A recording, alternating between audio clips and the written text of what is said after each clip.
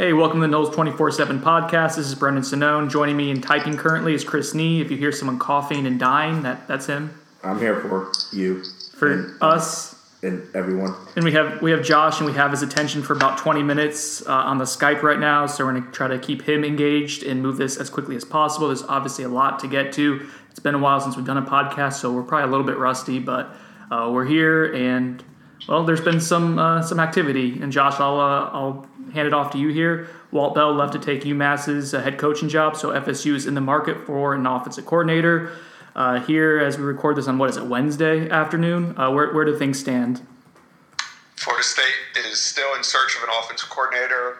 We reported yesterday that there was really three names of interest that I was ready to put out, and that's Hugh Freeze, Kendall Briles, and Cliff Kingsbury. About 8 hours after the article went up, or maybe not even 8 hours after the article went up, that explained Cliff Kingsbury was a long shot, but just that somebody that we knew Florida State was going to at least reach out to gauge interest, as they should. Kingsbury took the job at USC and was quickly off the board. But even prior to that, we identified Hugh Freeze, former Ole Miss head coach, as the primary candidate. I still believe that he is. Kendall Briles was another name mentioned in there. I still believe he's a name of interest. But as far as Hugh Freeze goes, I mean, Florida State walked into a situation that they're very familiar with, which is having an offensive coordinator position open the same time as Alabama has an offensive coordinator position open. So we saw how that one worked out for Florida State last year. It's tough to go head-to-head against Bama. Yeah, and there's also Liberty's head coaching position in play, too. And in the report, I wrote that Florida State would like to get this hire done quickly. A year ago at this time, Willie Taggart had all the patience in the world. He was in no rush to make hires. This time I was reporting the staff probably wouldn't be complete until January, which is how it shook out. However, talking to sources close to this hiring process, I was told directly that I wasn't given an exact timetable, but I was basically given the sooner the better speech. And I think that was all on pace to happen until about 24 hours into the coaching search for FSU, the Alabama job opened. So now we wait. If you're Hugh Freeze, and I understand Florida State fans' frustration. You want to get an offensive coordinator in here that's going to help recruit, that's going to kind of stabilize the program. And it's like, damn, Alabama opened again. But that's just kind of how it is. And you can understand the frustration, but you also have to understand it from Hugh Freeze's angle. That he has no incentive to jump headfirst in and sign a contract with either FSU or Alabama. As Chris said, the Liberty job's out there. Hell, even the Tennessee OC job is out there floating around. All of this can create leverage for a guy like Hugh Freeze, who's in demand. So I expect him to talk to everybody, to listen to everybody, to see what they're willing to pay and what they're willing to give him contract-wise, whether it be years or money. So I think that's exactly what we're seeing right now, is kind of a slowdown in the process. Florida State could choose to go in a different direction, which I'm sure Willie Taggart doesn't have his sole focus on Hugh Freeze. But I do think that this is going to slow down my initial timetable of when I thought a deal could get done. And now that you said that and we're on a podcast, it will happen immediately. Yeah, as we're recording this at, 1 o'clock or so on Wednesday, it'll probably, by the time we're done recording and posted, stuff's happening. Chris, you just reported that they've moved up their visit with Sam Howell, so that's... No, Josh reported. I can't remember who's Get it right. I don't know who's doing what. It's been a chaotic 48 hours. I talked to somebody I've trusted on a lot of things over the years, and he made the point, and it's very commonsensical, but it's true. When you're dealing with Jimmy Sexton's the main moving piece in all of this. He controls all the pieces. He essentially right now has at least 3 schools, FSU, Alabama, and Liberty, all dealing with the same negotiations for an unemployed coach.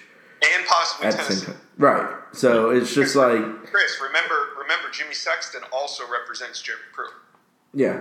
And Willie Taggart. Last year when Jimbo left And when I say he left, when he left like into his car and drove away, Jimmy Sexton said goodbye. Chris and I saw it, and then immediately went to the president's office and started negotiating Willie Taggart's contract. As we learn every year This is at how this this time, works. it is great to be Jimmy Sexton.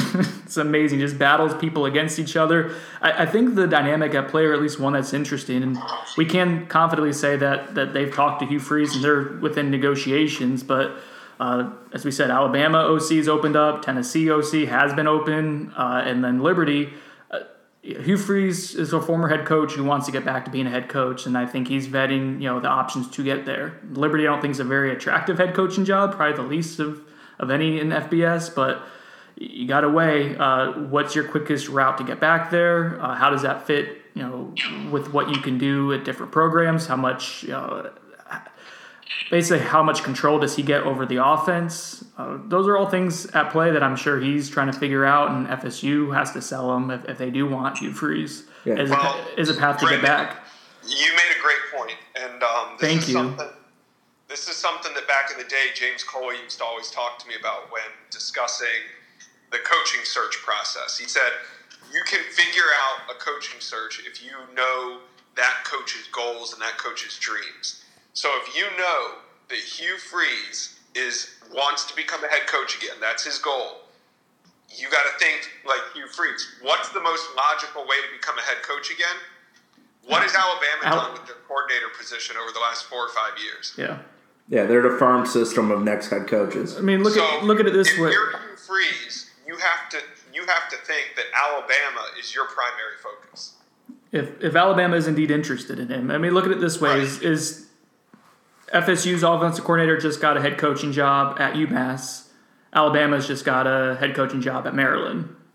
That should tell you right now in the coaching world. And again, it depends on autonomy and how much control you have. But those coordinator positions at Alabama have just churned out head coaches. Yeah, if you're playing the odds game, that seems to be the smartest one. Just like if you're a recruit, you have your blue chip kid. Alabama makes the most sense because it gives you the best odds to go to the NFL. It's kind of the same logic. That's the plus side of being Alabama. It's been unfortunate for FSU that they've had coordinator jobs open the last 2 years in a row, and that's Alabama has kind of been a roadblock at both times.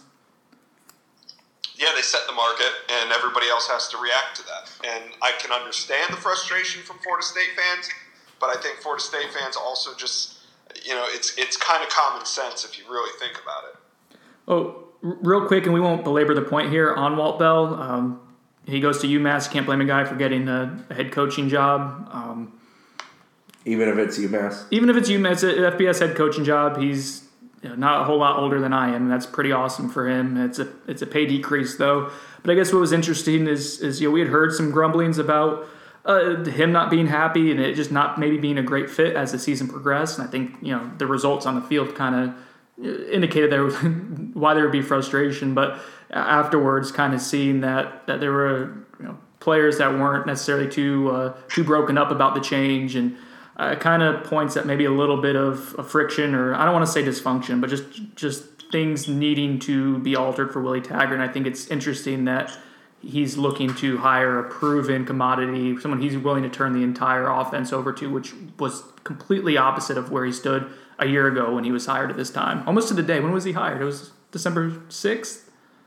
Anyways, it doesn't matter. In 12 months, we went from a head coach who wanted to have his fingerprints all over the offense to a head coach who's becoming more and more like a CEO.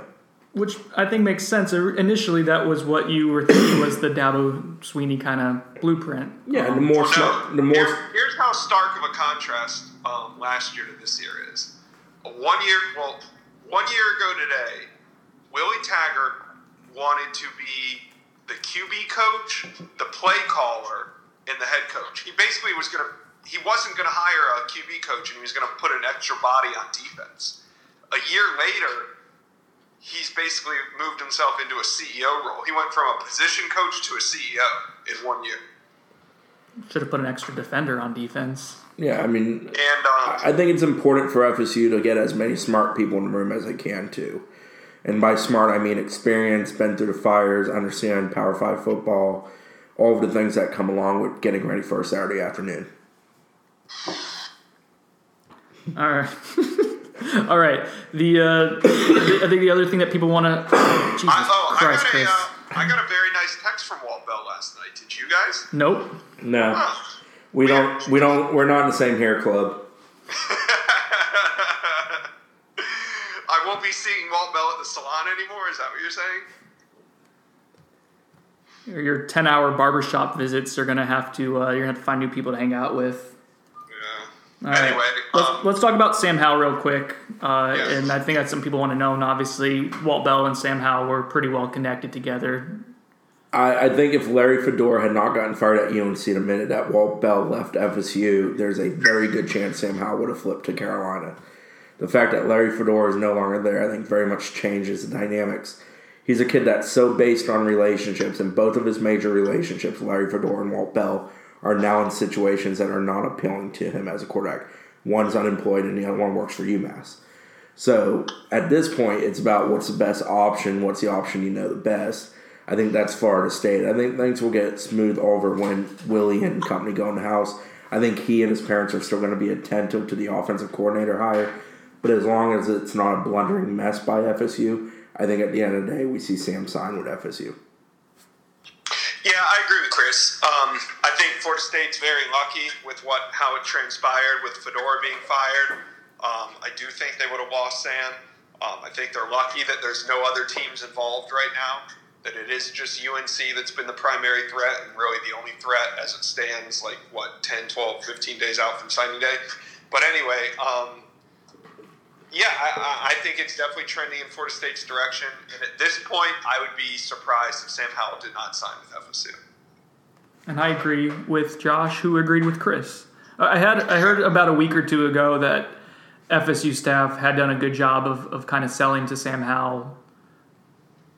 It's basically selling Willie Taggart and his vision for the offense if Walt Bell wasn't there. And that wasn't to say that he for sure wasn't going to be there, but they had made him comfortable to the idea, at least maybe more so than people outside of the situation would believe. I've always found the Bell thing with him to be weird. Bell was never a long-term guy here. Yeah. He always wanted to move up, whether it was getting out because he was concerned his career might get torpedoed by FSU or moving out because FSU has helped elevate his career.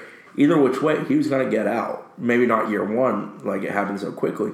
But it was always something we expected by year 2, maybe year 3 at long. We jokingly set it over under at 2.5 years, I think, before. I get you have a connection. You can go in the door. You'll get comfortable at the place you're at. You'll get to know the entire staff, and you have that one main connection.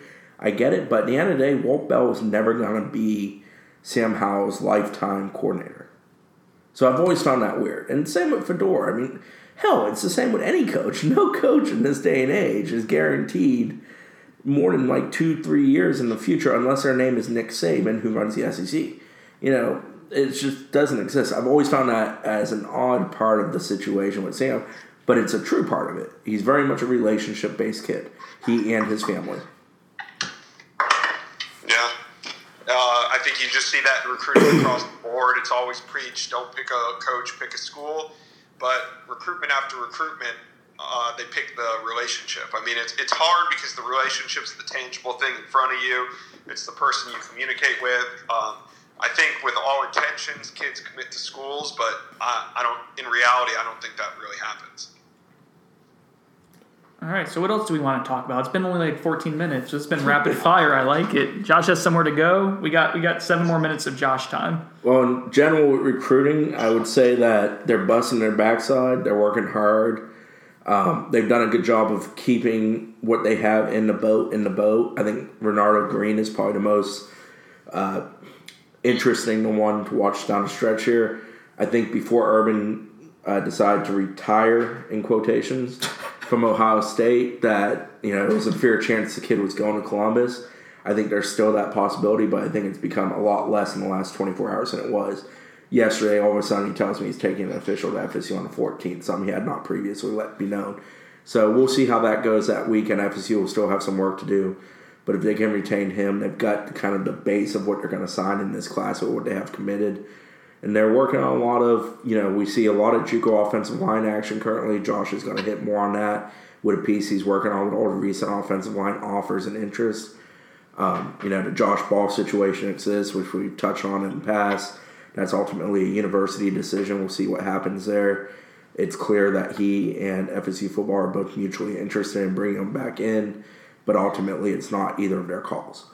And then the other part is just kind of filling needs and making sure you have solid plan Bs if plan As go sideways. Malcolm Ray at D-tackle with Tyler Davis is an example of that. And they've got a lot of those guys lined up.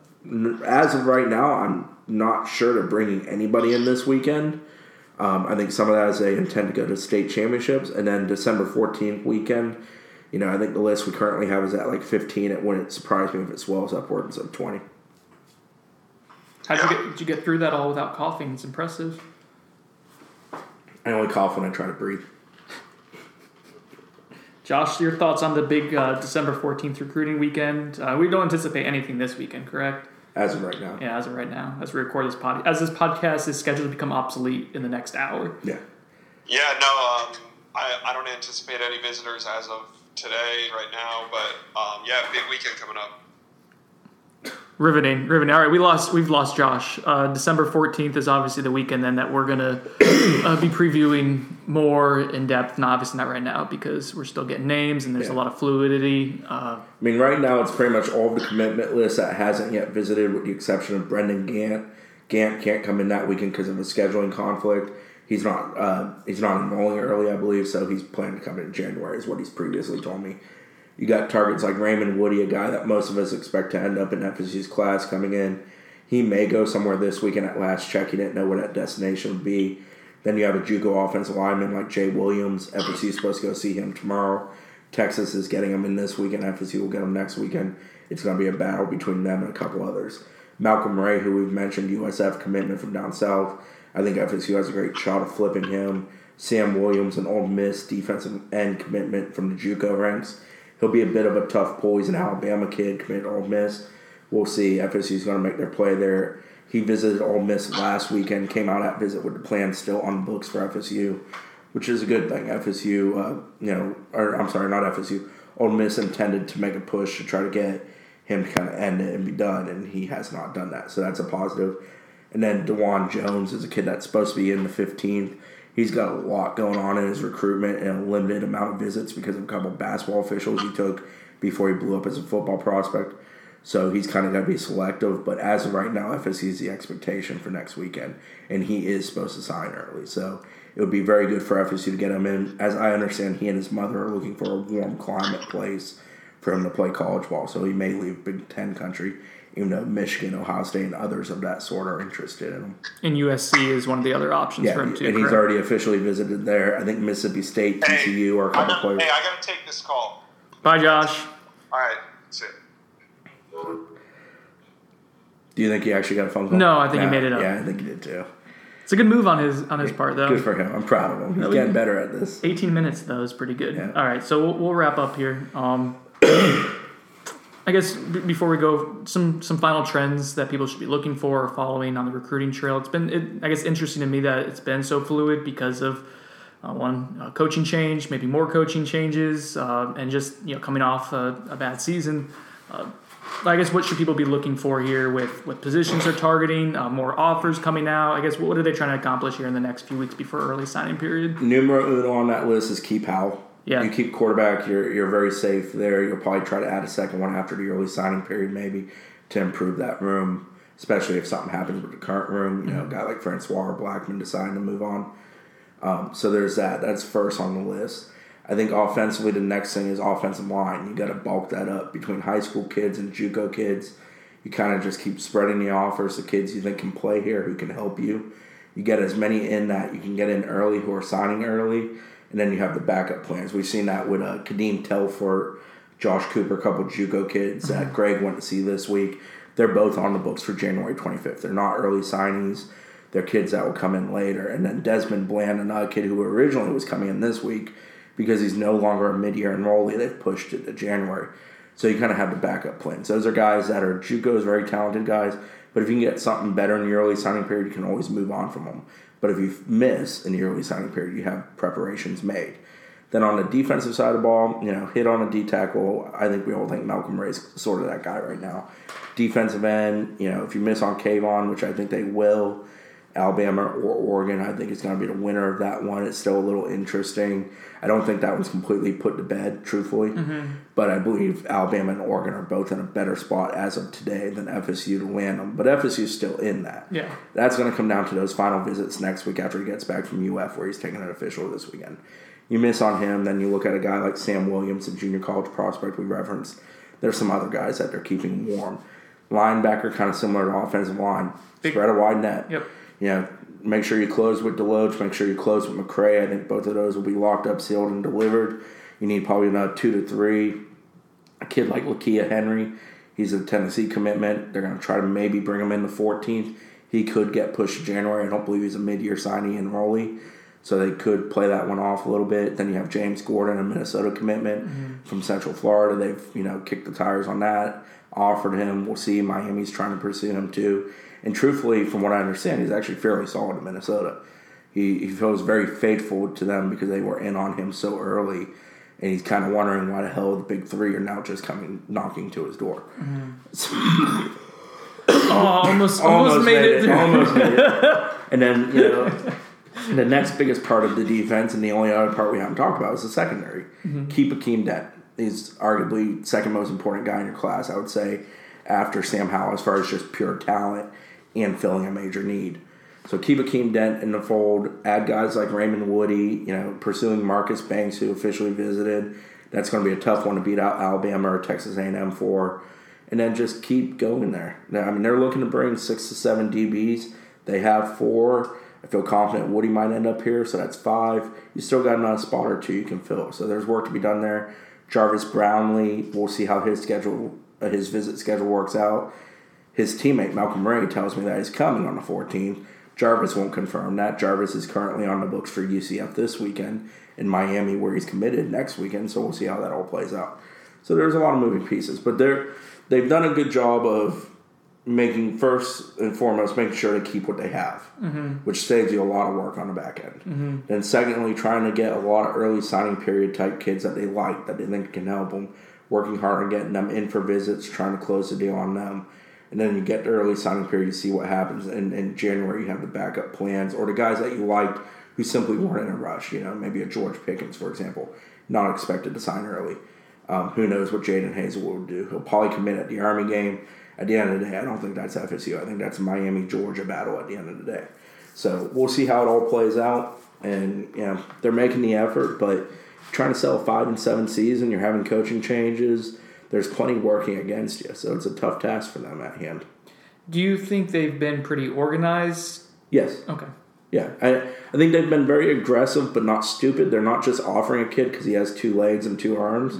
They're trying to find guys that can help him be better. They're also trying to do research on guys and make sure they're the kind of guys they want to bring in this program. For the most part, I don't want to sound hypocritical because we can have the Josh Brown moral debate. I'm not going to do that, but we could have that debate. But Josh Brown's because they're desperate. Ball. I'm sorry. Thank you. Josh Ball. Sorry, Josh Brown. Didn't mean to say your name. Josh Ball. Meant Josh Ball. Josh Ball is sort of a... I thought you said Ball at first, but it was kind of... I might have said Brown. But to keep it simple, it's sort of a desperation move. But I think we all understand the desperation. The moral part of it, whatever. That's not for me to decide. I'm not going to be your normal media member who acts like a moral police. It's not my place. It's what FSU, the university academics, decide. Ultimately with him. But we understand why they're doing that. But they also have the others, the Jay Williams of the world, Kadeem Telforts. Other guys, Josh Cooper. I'm going to pull the plug on you soon. All those guys, they have plenty of plan Bs. And I don't mean plan B and they're not as talented. I mean, if something falls through, they have these guys lined up to be the next guy in line. And Jay Williams in no way is a plan B. Jay Williams is a kid they desperately want and they would like to secure for the early signing period. So I think they've done a good job at linebacker. It's kind of tough because there's just not a ton of really good ones. It's not a strong year there. Yeah. They desperately want more physical athletes at linebacker. So they can go and recruit a lot of linebackers, but they'll be huggers and guys that don't do a lot for them. They want guys that can hit you devastatingly and finish plays effectively. So it kind of limits your options. You have to find that type who's available, who's capable of being recruited. And that's a tough task. We can all go back and have 20/20 hindsight and say Nakobe Dean and pursuits like that were foolish. They wasted time on it.